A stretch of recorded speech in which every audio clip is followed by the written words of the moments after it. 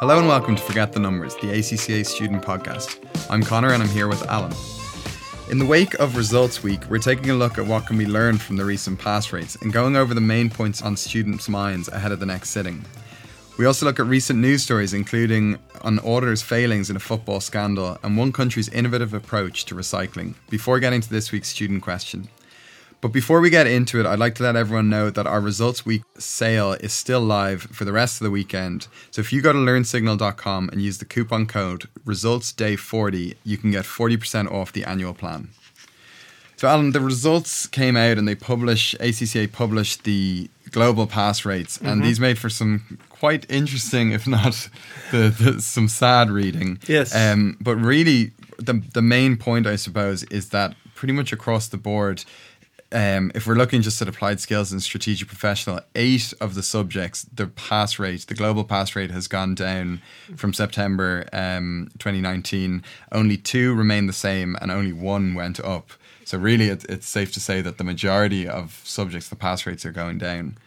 Yeah, I think it's certainly a sign that the ACCA exams are not getting any easier. But I also think it's reflective of what it means when you go into an employer to say you've ACCA qualified.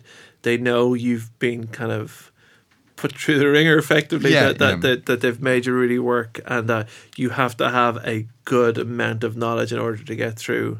And I think the reducing pass rates across the board, if it was 1 or 2 exams, and I know audit's gone down quite a bit, and there's ones that have dropped a lot, but the fact that it's across the board, I don't think particularly every exam in December got harder than every exam in September, and it's back to what we always say: they're professional exams and be professional.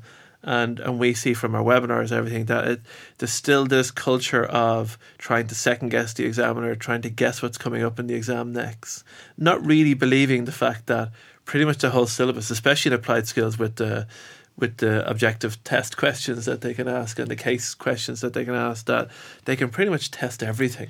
Yeah. And you can fall foul of that really, really easily. Yeah, and some of the swings are quite high. I know FM went down from 50% pass rate to 43, so 7% down.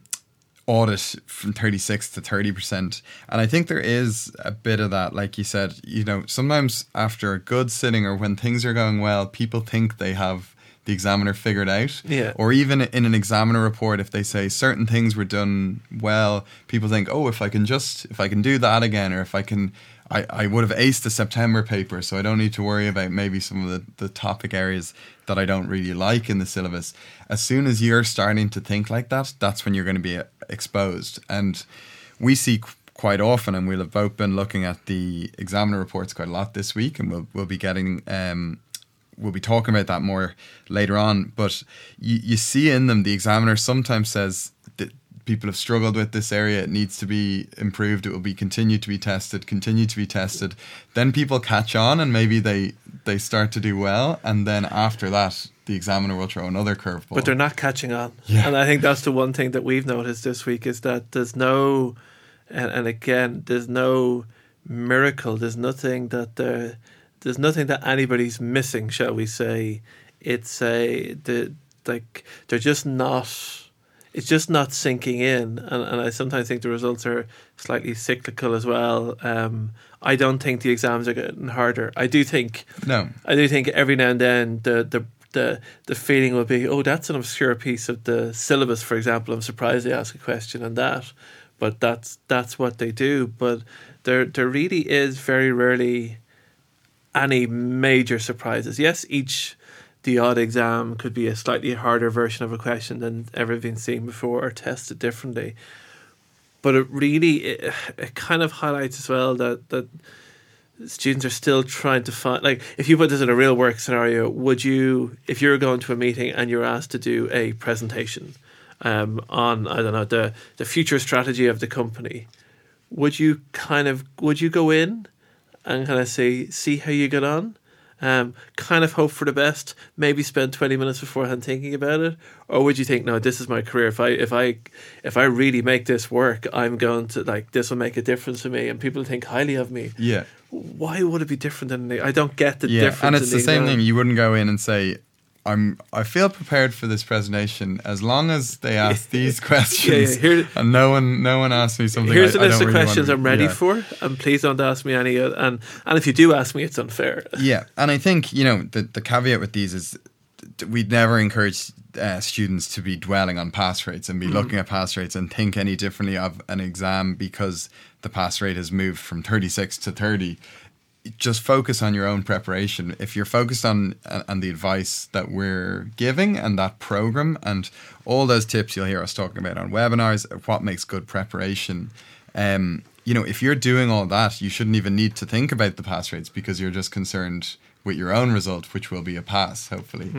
Well, I think it's that whole thing about like you talk about how something's moved up or moved down as a pass rate, and you look at people who say, "Oh, I got 49, I was so close to 50." Well, in the nicest possible way, you might as well have been 30 because it's still a gap. You've still done something that you haven't been able to prove that you have, whether the technical skills or the exam ability, the exam technique, in order to prove to that person that they can say you're another step closer to being a qualified accountant. Yeah. So the other side of this, which we've seen a lot this week, is we've recorded our results webinar during the week. And interesting, we had it up on Facebook Live, Instagram Live.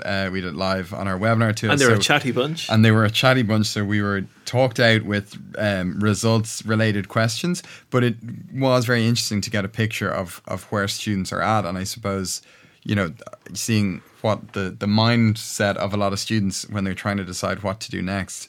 I suppose the main point we had was that you can't dwell either way. You can't enjoy the highs of a pass or the lows of a fail. It's all about what you do next and how you approach next and how you learn from that.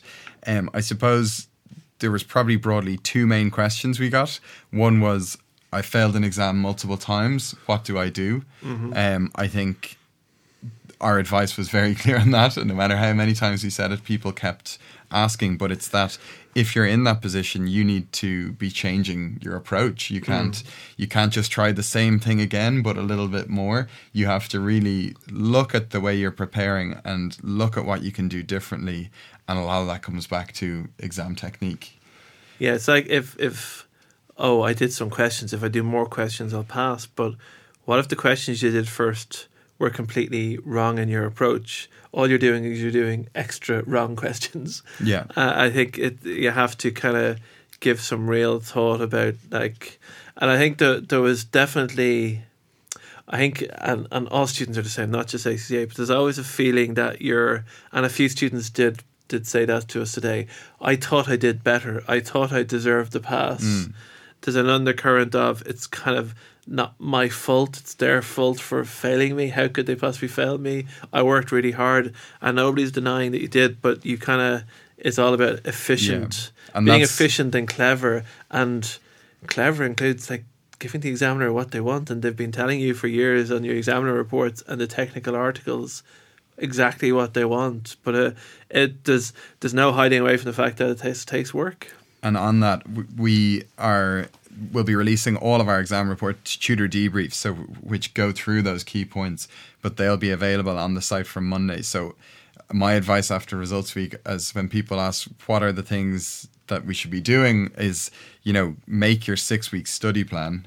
We have them all available in the course resource section of your course page, and then review the exam report debrief, and that should really dictate for you your next couple of weeks, and you should keep those points that you learn from the exam report debrief in your mind throughout your study. And I think if you're doing that, you're going to be well prepared.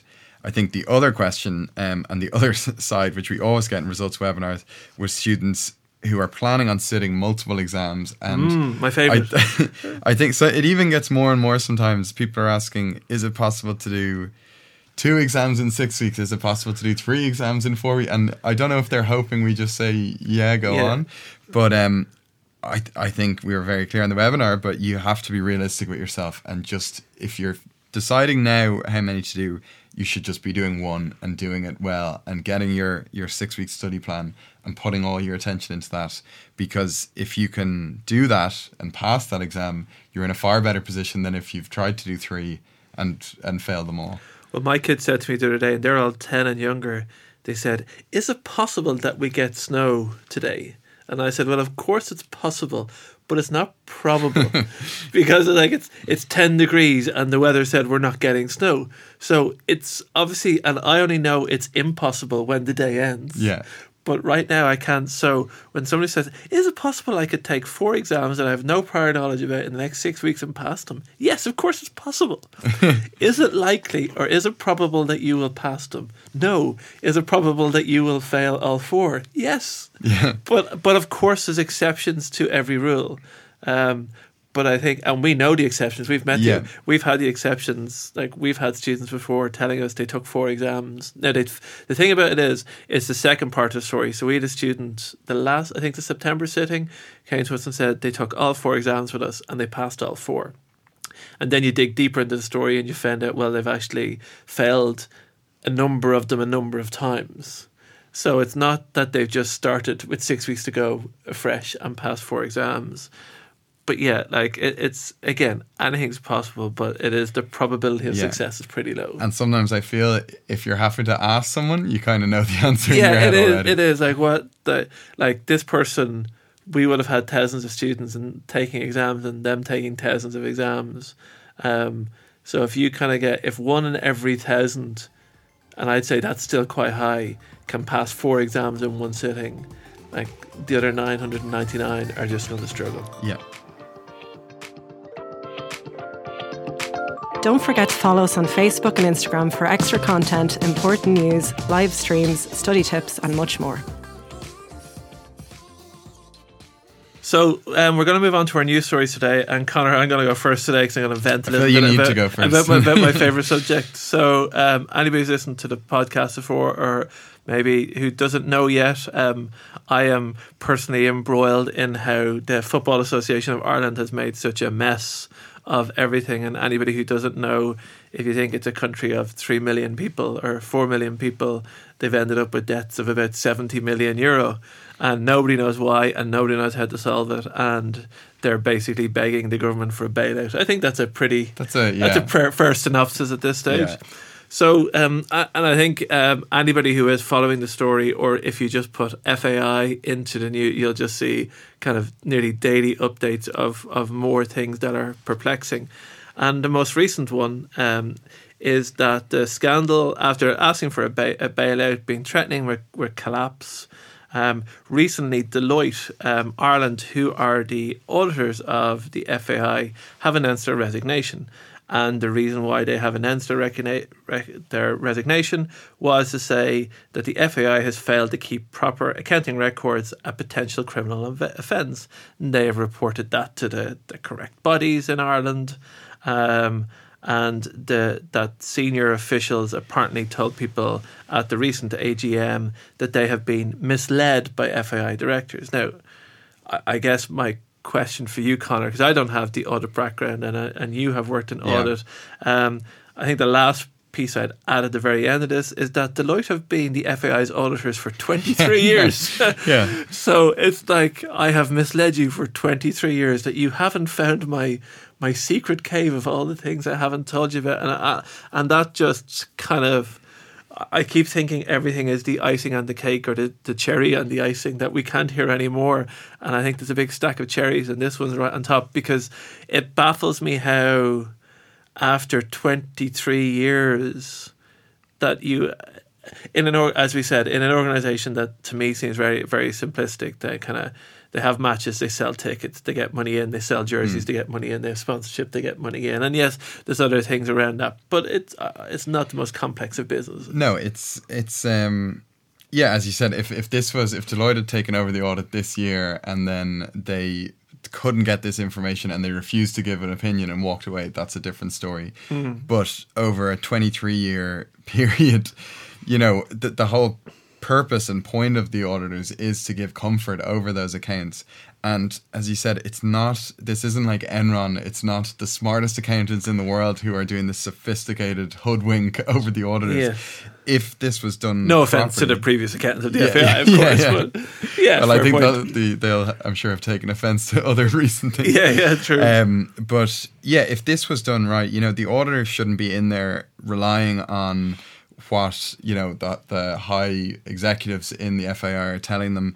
There are a number of risk areas that they should have been getting comfort over themselves. And if they weren't able to get that comfort, or they found themselves having to rely on, word and promises, then they should have disclaimed their audit opinion, and they should have been in a position where this was addressed years ago. Because some of the things that have come out around spending sponsorship money that you haven't received yet, or you've been promised in a few years, they're not things that would be difficult to test in an audit, or even the amount of transactions with related parties and with the ex-CEO, and all these things should have been red flags and wouldn't have been difficult to dig into. But I don't know. I think the auditors were just watching matches with them rather than...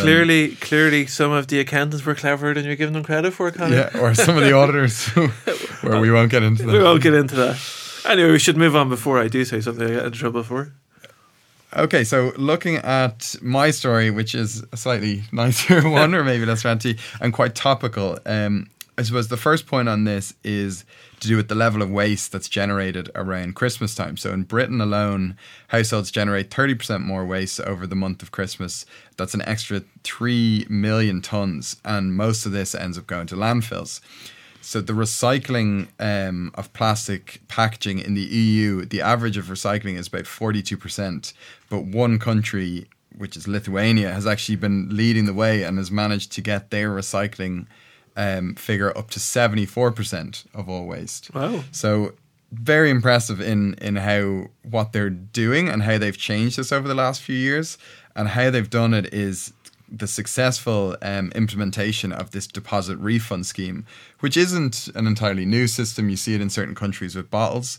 So they introduced this in 2016, where customers pay an extra 10% charge when buying any plastic products.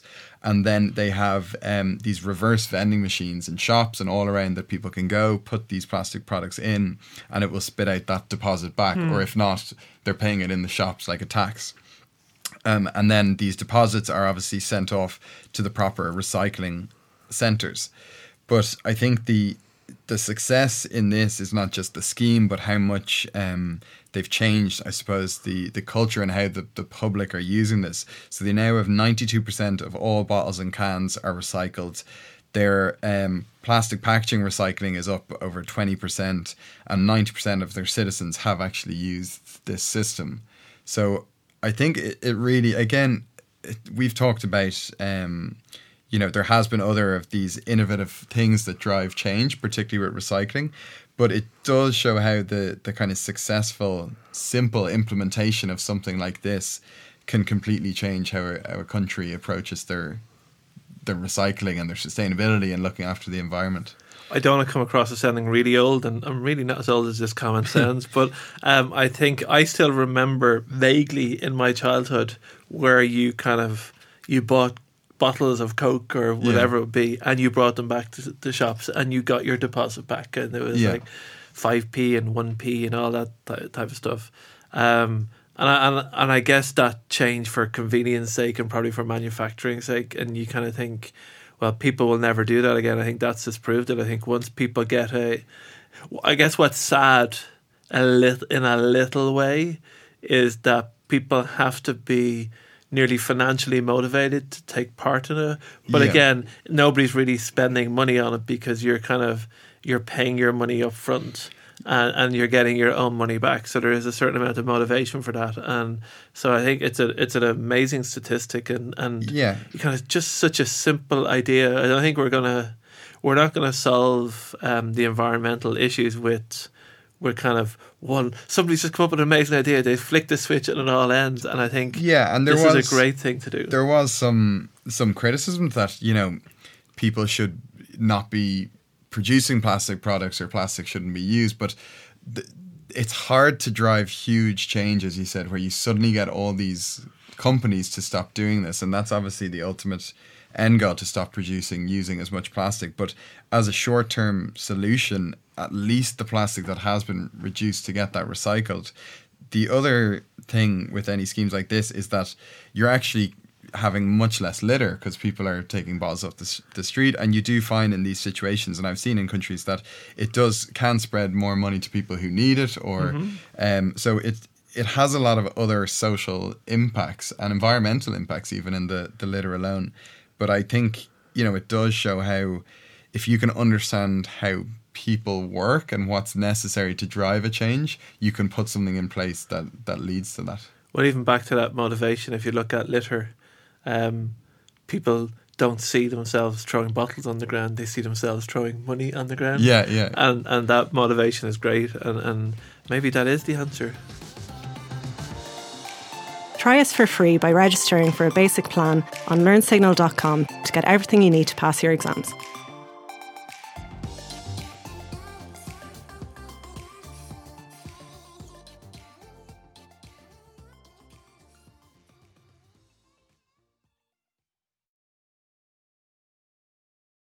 So Conor, this week's student question, and I say this week, it's popped up in the last few days. So since we did our pretty huge webinar on Wednesday for the exam results, we've had a lot of people come in and wonder, where can they see the webinar again?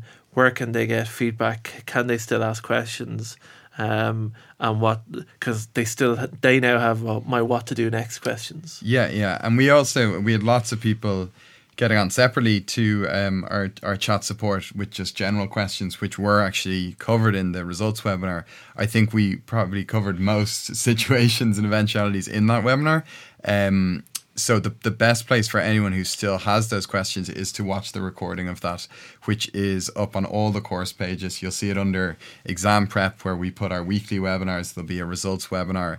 But really, I can think that any decision related question, or what to do next, or what should be my focus now, any of those questions that you do have, we did address those during that session. So if you're looking to get the answers to those, I think the best place to go is to that results webinar.